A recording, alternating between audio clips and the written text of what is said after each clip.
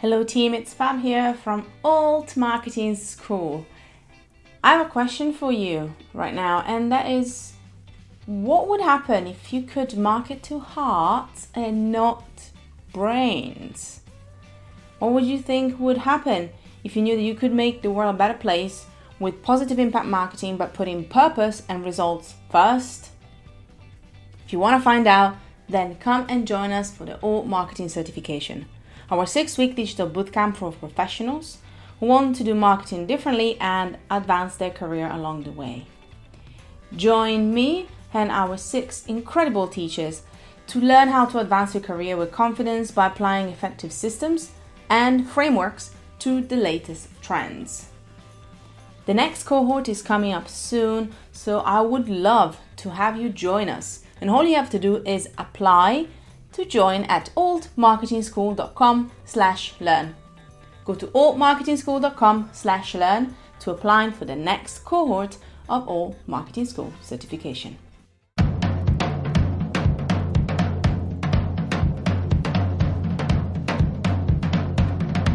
Hello and welcome to Make an Impact Show, a podcast run by Creative Impact Co. Our mission is to help creatives grow their business, hone their marketing, and share their stories via outstanding content. Hello everyone, and hello Amy. Good day to you, madam. Hello, how are you doing? I am exquisite. I'm going to use the word exquisite today. How are you doing? Yeah, I'm good. The sun is shining a little bit, so that's nice. That little ray of sunshine in autumn is what we're like clinging on to right now, pretty much. But at least is cozy sweater weather and like a porridge and all of these good things. So, silver lining there. Yes, definitely. And pumpkin spice lattes. Oh, do you make them at home? Yes, obviously. Just for yourself or for the whole family? Is it just like a collective sort of thing? Usually just for me. But I do make them try them, but they're not really a fan. So it's usually just for me. I see. That's the thing. But you know what? It's kind of one of those things that I think a lot of people, a lot of our lovely listeners might also think about. It's just you kind of want to cozy up a bit more. It is that season when you're like, you know what? It's all right if I'm staying at home a bit longer than usual and I'm just chilling. It's also interesting because it's also, I think, a lot of us are less distractions. We're not going out as much for a variety of reasons, sadly. So, we're back to our phones a bit more. We're back to actually the online world a bit more. And kind of is a good segue to today's episode. We're talking a lot about standing out on social today with Brendan Kane. And I was wondering, obviously, with this idea of sitting down with your pumpkin spice latte and scrolling the online world and Instagram or social, is there anything that you find really stands out for you, I guess, aside from the content you create? Is there any type of content that really stands out when you look at it that catches your attention?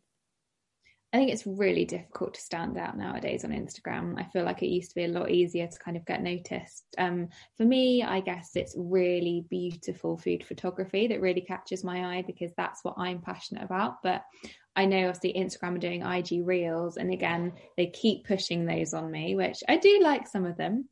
But I guess it depends what the viewer is looking for. Because if you're really into sport, then a really good sport video or post will grab your attention. So I think it's really knowing who your audience are.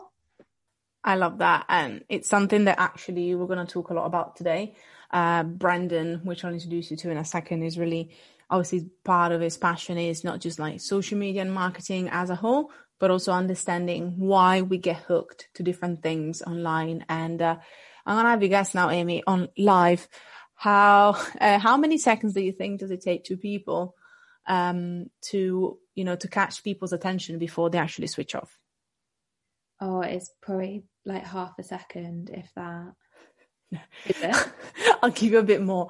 It's actually 3 seconds. It's part of the title of Brendan's book as well, but we're going to give them 3 seconds. Fun fact, guys, once I was doing a workshop and somebody said, it must be a minute. And I was like, I want to know who you're talking to. Because if that's a long time, I mean, it is a long time for people to even digest the content once they decide to actually put that attention on. So yeah, a bit more generous than your half a second, but still it's 3 seconds as long as it takes. But yeah, today I'm super excited to bring you Brandon, guys. So thank you so much, Amy, for sharing a bit more about that as well. Guys, I'm going to introduce us to Brandon before we kick off. Brandon Kane is an outside of the box thinker, a speaker and author who empowers brands to scale by helping them stand out and beat competition in a saturated market. He is the author of 2 books. One is the best-selling book, 1 Million Followers, and Hook Point, which we talk about a lot today, which has a tagline of how to stand out in a 3-second world. So as you can see, we're definitely going to be left in good hands.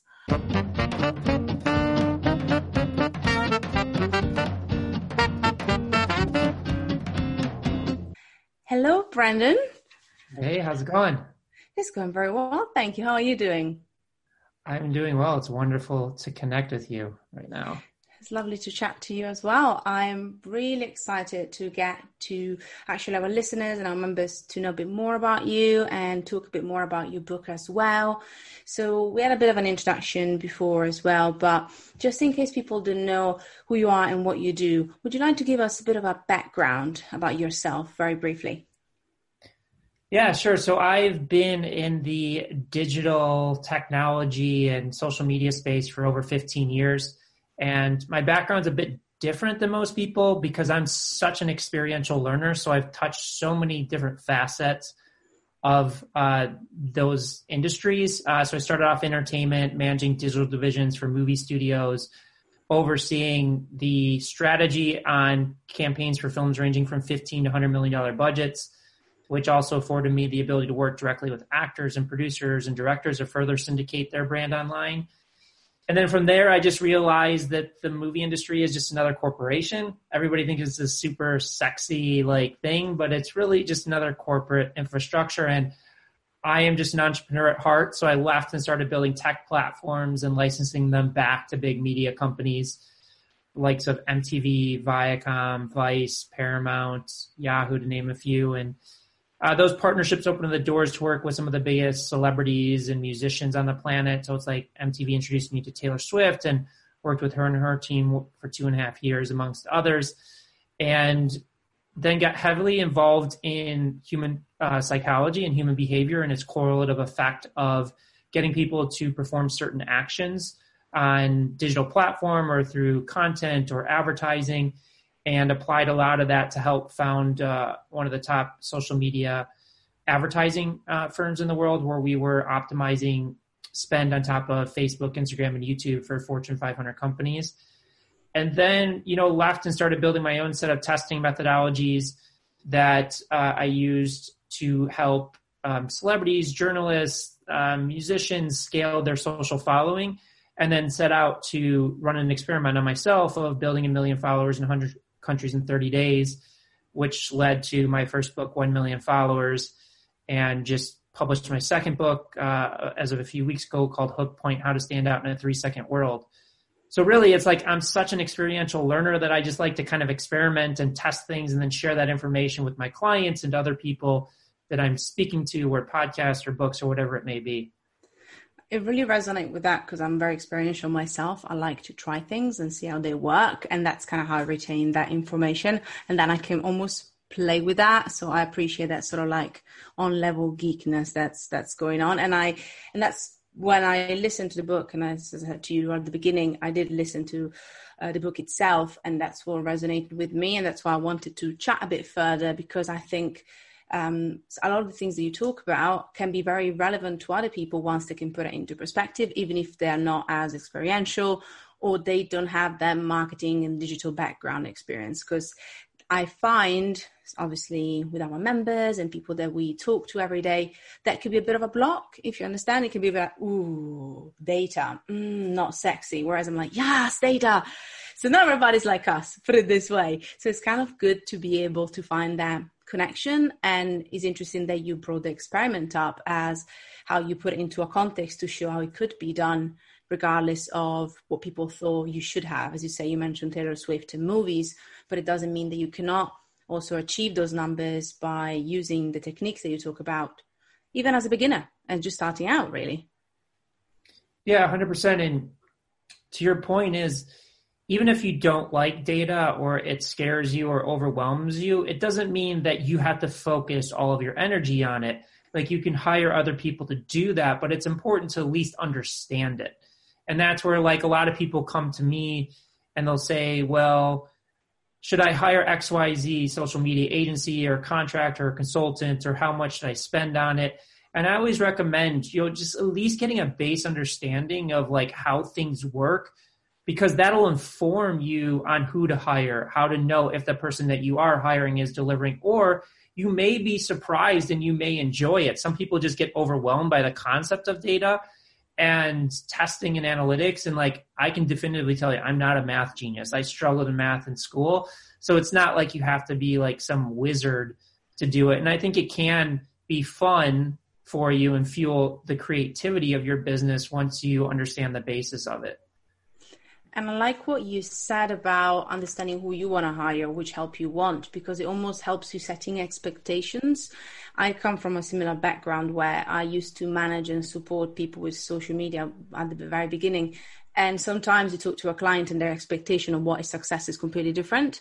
So until you understand what are you expecting and what you want to look as results, you wouldn't know if the help, the book, the course that you're doing, or whatever help you're getting is really delivering what you really want, because you're going for what you think you should be looking for. Maybe understanding how, I guess, the algorithms change so quickly, things change so quickly, and that's probably one element of that, understanding and keeping up with it. Is there something that you do or something that helps you kind of seeing how things are evolving? Is there something that you like to do or that really helps you with that? Well, yeah, and that's a great question. Two answers to that. One, we're students of it. Like, we're constantly consuming content, and it's amazing how many people want to get into social media but don't actually study social media. Sure, maybe they use Instagram or YouTube or Facebook, but are they really trying to dissect, like, why is this content working versus other content not working? Or somebody will spend all of their time on Instagram, but then they start a YouTube channel without really diving in and understanding that ecosystem. So again, we're very much eager to learn. And even after being in this space for 15 years, we're constantly learning. We're constantly improving our understanding and seeing who's doing well, who's not doing well, or even looking at like a content creator that's very successful and studying the formats that work for them and don't work for them. So that's one thing that we're constantly doing for ourselves. But also to your point of the constant change. And one of the things that we focus on immensely is the actual content itself, because algorithms can shift all the time, and they do. But at the end of the day, the algorithms have one job and one job only, and that's to keep you on their platforms longer. And if you create content that engages people, that retains people, you're always going to win. Sure, will there be slight tweaks of how people consume content and adjustments that will have to be made? Yes. But if you continuously follow that structure of how do I create content that retains people, meaning consuming it for longer periods of time, you're going to win. You're going to generate that reach. And sure, are there certain hacks to grow and gain reach or gain followers? Yes, but that's short-term fixes. You got to look at like the long-term strategy and the long-term play of what social media means and represents. And to that, first of all, yes. Secondly, because I'd say yes, because it's really that element of that value that you're providing. And I think that's a massive shift. I'm going to reiterate one more time what you said. The algorithm is there to help us find what we want to see. Therefore, it's going to be based on the content that we consume and the way that we interact with it. And again, you said it, maybe more basic for us. We are the students of social. We're the students of understanding content and trying and testing, which is a big part of what you talk about, especially in the first book. But I think it's so important to understand that, because then the algorithm doesn't become a scary monster or something that is not helping us. It's actually what helps people finding our content because of the value that we provide. I have a little question about this just to follow up on it. Obviously testing is a big part, definitely in the first book as well, and that's one element. And what I loved about it is indeed the fact that it's about testing content and testing the reactions and testing how people relate to that. What have you found was one of the interesting findings that you think some people might not have expected when it came to some of the testing that you have done, whether it's for the book or other examples that you can think about? Well, I think that one format that I don't know that it's surprising to me, but it's interesting and I didn't expect it in the beginning. And I think we really discovered this over the past year and a half, 2 years, is narrative storytelling works tremendously well. So there's like an account like Dhar Mann. I don't know if you're familiar with Dhar Mann, but he's generated 8 billion views, and all he does is kind of like short films and stories around 2 characters expressing something. Jay Shetty uses a similar format. The Dodo, a pet account, does that through storytelling. But it's kind of interesting, but it also makes sense at the same time. Because again, what are the algorithms looking for? They're looking for that retention. And what does a story do? It's like if you think back to childhood, or if you think to the last time you sat down on your couch or went to a movie theater and a story starts. And what happens when that story starts? You want to find out what happens at the end. Because we all know a story has a beginning, middle, and an end to it, which builds to what the algorithms are looking for. It builds towards those retention metrics that they're going after. So when you're presented with a story on social media, that trigger effect of your subconscious, of the desire of what's going to happen next, what happens in this story, what happens in the end, plays to that. Now, you have to hook people in with the story, because if you don't get them in that first 3 seconds, people will scroll past. But just thinking about the difference of narrative storytelling versus just speaking to the camera. Now, that's not to say that you can't tell a story speaking to the camera. You can. But I think a lot of people go wrong where they just sit in front of the camera and then they just spew a bunch of facts, or just go off and start talking about a subject matter, versus thinking about it in terms of retention, thinking about how can I actually turn this into a story to build that retention and capture that audience in that way. On that, I kind of still like segue, hook. Yes, I'm going to tap on that. Hook, 3 seconds. That's something that I talk a lot also with some of my students, like talking about how long does it take to kind of get people hooked and get them to stop. What is there anything, obviously, I guess, especially from your book, something that come up when it comes to hook, finding interesting hooks, especially as you say, I'm going to put us in an interesting position. When you are struggling, whether because of the topic or because of yourself or your confidence, when it comes to just creating that beginning of the story, creating, you don't know how to put that entertaining kind of hat on, or just creating something more valuable. What would you say for somebody that struggles creating the right hook? Maybe there's something great to say, but they don't know how to get their attention straight away. It's a great question. And it's funny you bring it up, because that's what my whole entire second book is on. It's called Hook Point, How to Stand Out in a 3-Second World. And I'll also give you a link for your listeners to a masterclass that's free to your listeners. Typically, we charge for it, but it's an hour and a half on constructing hooks, because I think it's the most valuable skill set that you can have. Is most people will get caught up in building followers or sales or things of that nature, which are all important. But if you can't figure out how to hook, it's not going to sustain. So what are some of the practices that people can employ to do that?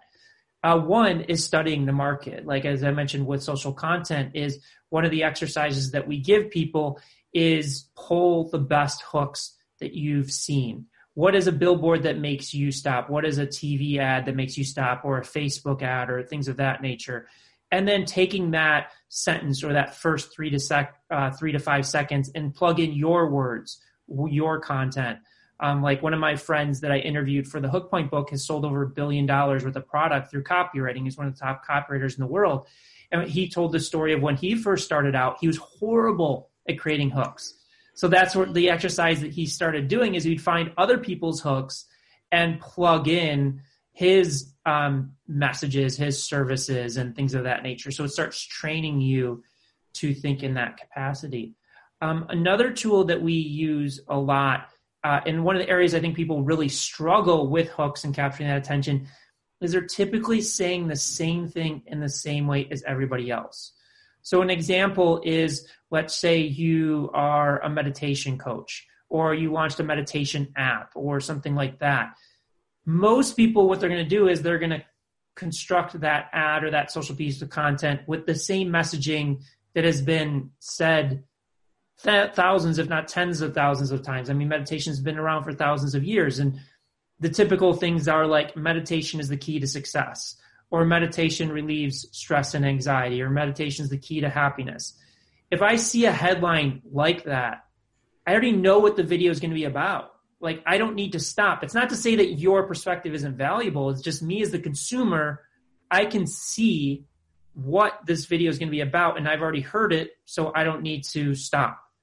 Versus one of the tools that we use sometimes, I'm not saying to use this all the time, but it is a valuable tool, and it kind of breaks you out of the typical mindset, is subverting expectations. So flipping things on its head. Because one of the things that we talk about a lot is pattern interruption. Is we live in a world where there's 60 billion messages sent out on digital platforms each day. It's like you're no longer competing against your direct competition. So going back to meditation, you're no longer competing against other people in the meditation space.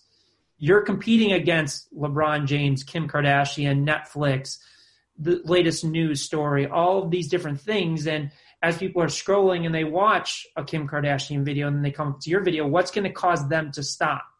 So subverting expectations is one of those tools. So how would we apply that again to the meditation example? Well, one way you could do is have a headline that says meditation is a scam. And the way that I would structure that video is to say, I've met so many people in the world that feel meditation is a scam because there's so much misinformation in the marketplace. For example, it's like, in order to be successful with meditation, you have to clear your head. So what I'm going to do in this video is break down the misconceptions about meditation and how to think about meditation differently if you failed with it in the past. So what have I done? I've subverted that expectation. So when I see meditation as a scam, I'm like, well, I haven't seen this type of video before about meditation, so I'm going to listen to it. And then I'm easing my way into the real valuable information I want to give. So there's a big difference when we talk about hook points and clickbait. Clickbait is not going to deliver value to your brand. You still have to deliver on it.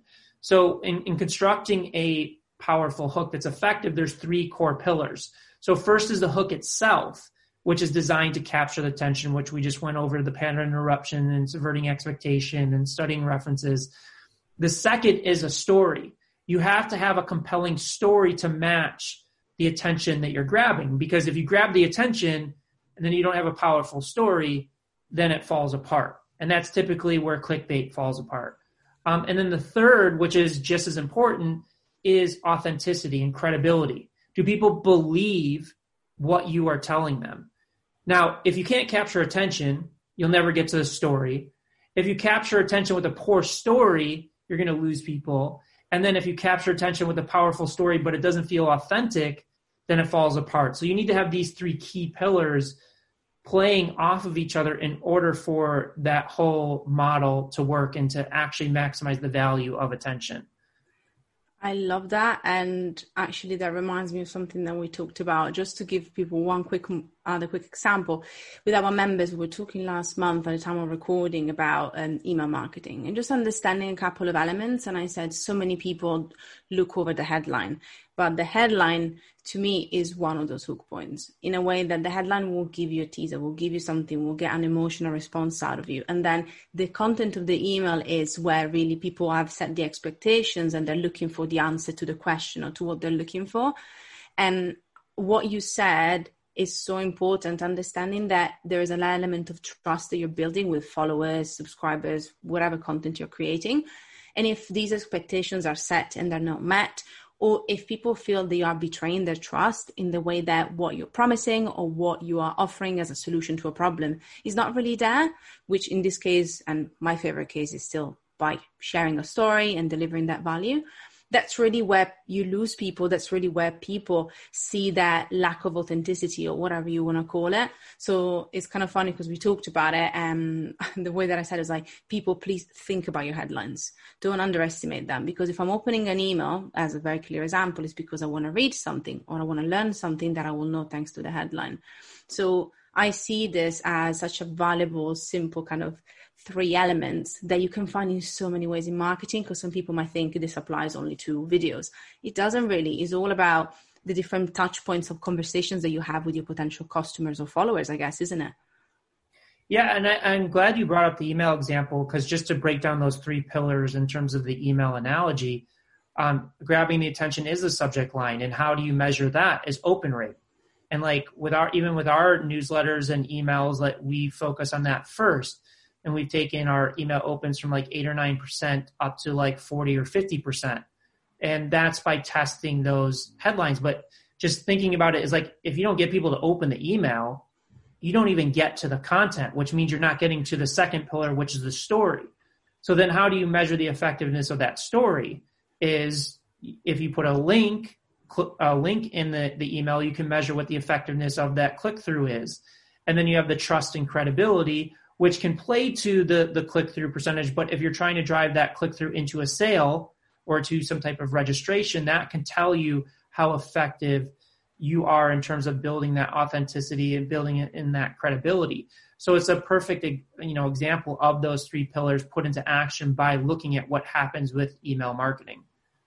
Would you say that the pillars themselves, obviously they feel like a guiding light to me, especially as like the core elements, I guess they are part of the book as well. But would you say that this could be a great seed of an exercise or something for people to reflect on if they felt like this is completely new to them in the way that they construct their content? Or is that something that they can do even before that as one of the first steps that they can take to really start crafting better hooks? Well, I think it's both. And the book and the pillars focus not just on online, but offline.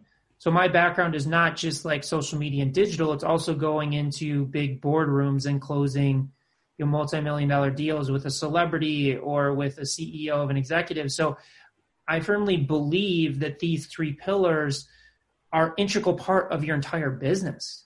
Whether you're talking about organic social content, paid ads, landing pages, emails, business development, all of that plays in. So the sooner that you can start thinking through that lens and everything that you do, the more you're going to set yourself up for success. Because again, at the end of the day, is like, if you look at the holistic picture of your business, maybe you're amazing at grabbing attention, but you're not a great storyteller, or your stories are falling short. Or maybe you're great at grabbing attention and telling stories, but there's something off in the way that you're delivering it that's turning people off. Or where most businesses are failing today or struggling to reach the next level is typically they have a great story, they're delivering it with tremendous trust and credibility. It's just they cannot capture that attention. And everything that we do with our clients is we don't change who people are. We don't change what they say. What we do is we change the way they say it. It's contextualizing it in a way that can stand out, that can get people to listen to what you have to say. Because the bottom line is that first 3 to 5 seconds, which I would say 99% of businesses don't focus on, is just there to win the next 10, 15, 30 seconds to get to your story. And most people will just try and start with their story or start with their product or their service or start with the credibility when the consumer's not even at that part of the journey yet with them.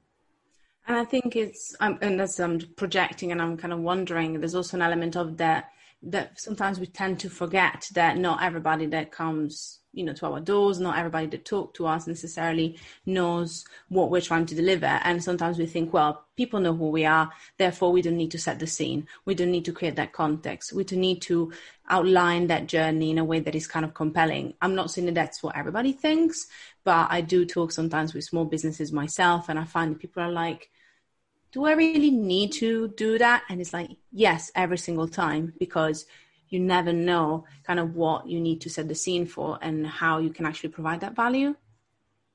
Yeah. And again, going back to what I said earlier is no longer are you just fighting against your direct competition. You're fighting against every piece of content. So maybe somebody does know your business, but if they keep swiping past your ads or your content, or maybe it doesn't get there because it's getting suppressed in the algorithms, then you lose that connection point. One of the things that was said when I was working in the film industry is that you had to be exposed to a movie 6 or 7 times before the actual transaction happens. And I think that applies to every business. So maybe somebody knows who you are. I would say that most businesses, if they're looking to reach that next level of growth or just scale in general, they need to open up to new audiences and cold traffic, on top of the fact that they need to understand that the consumer may not remember or may not be top of mind with a brand.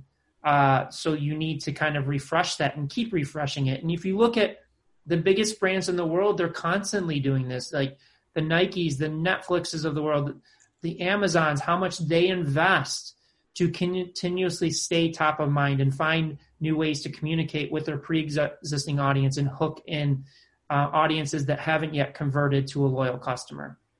And I love the example that you did with the films is similar to the marketing rule of 7 from the 1930s, believe it or not, which is all about that 6 to 7 interaction that advertisers found, where the kind of like tipping point where people would, invest or take the action after an ad. And as you said, this is also true for other industries. And as you also mentioned, probably even worse right now, because of what is really the interaction. Is it, as you said, just people scrolling mindlessly, or is the interaction reading a comment or even posting a comment?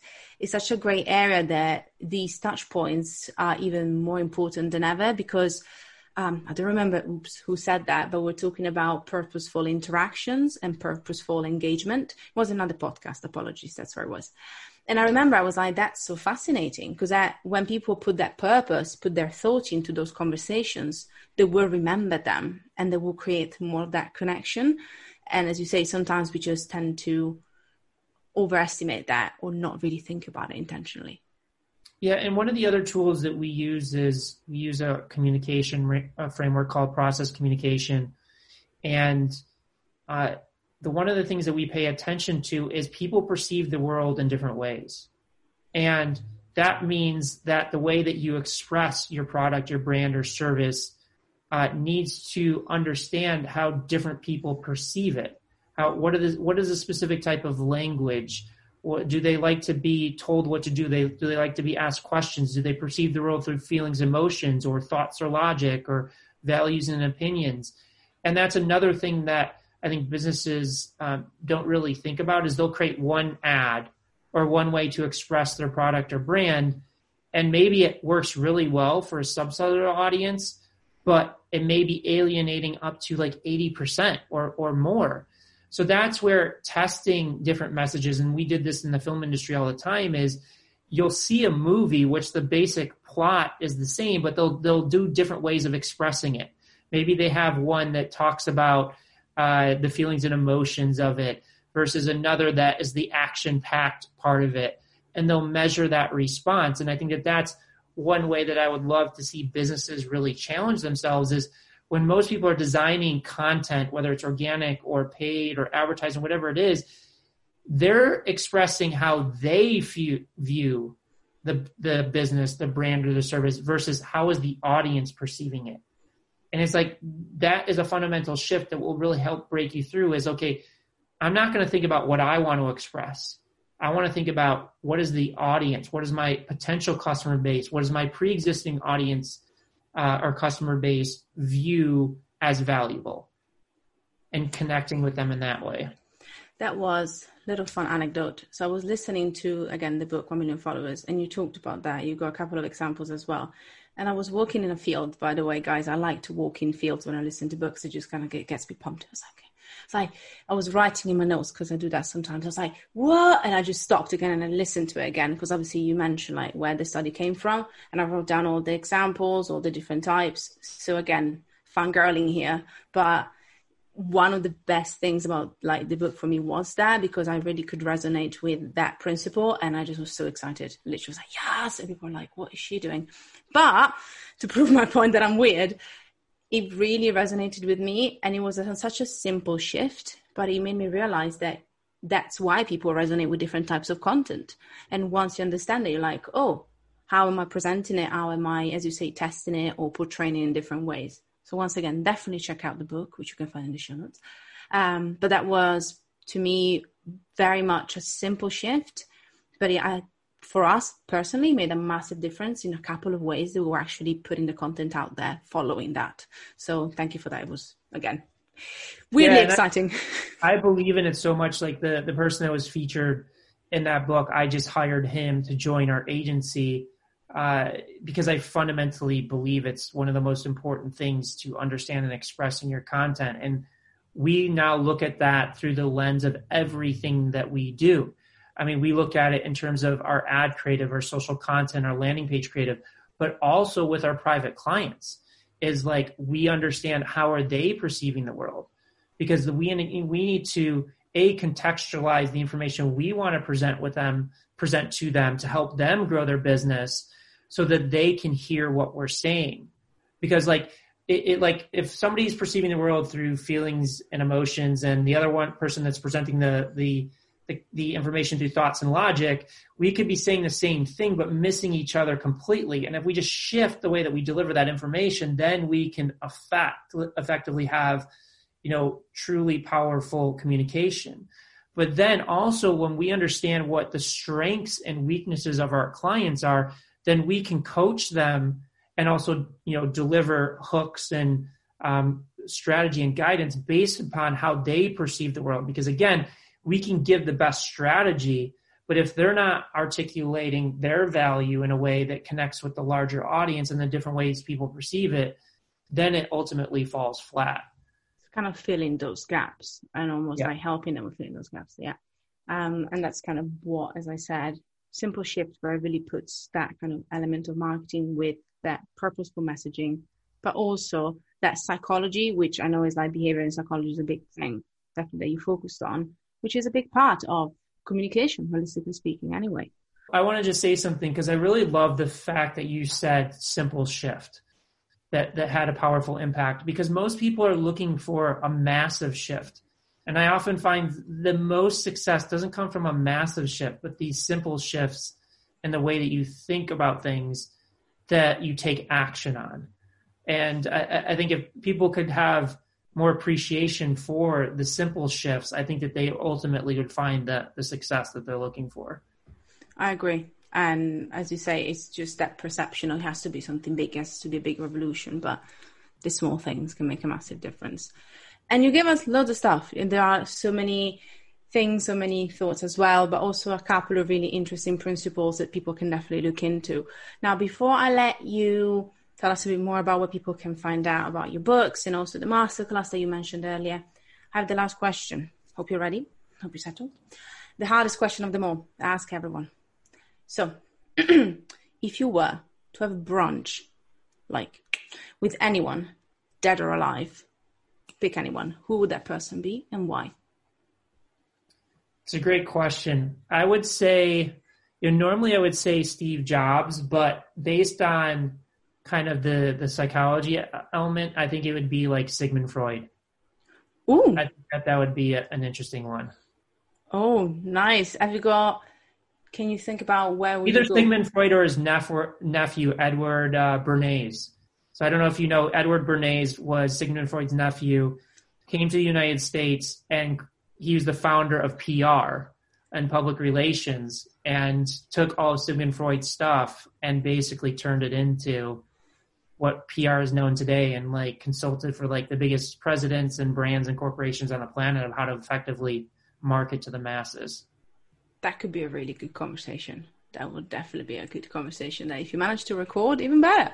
Awesome. Well, either or, I think could be like definitely a good brunch. Thank you so much for sharing the time with us. Thank you so much for sharing your knowledge with us as well. It was great. If people want to find more about you, what are the best links and what are a couple of things you mentioned as well that people should check out?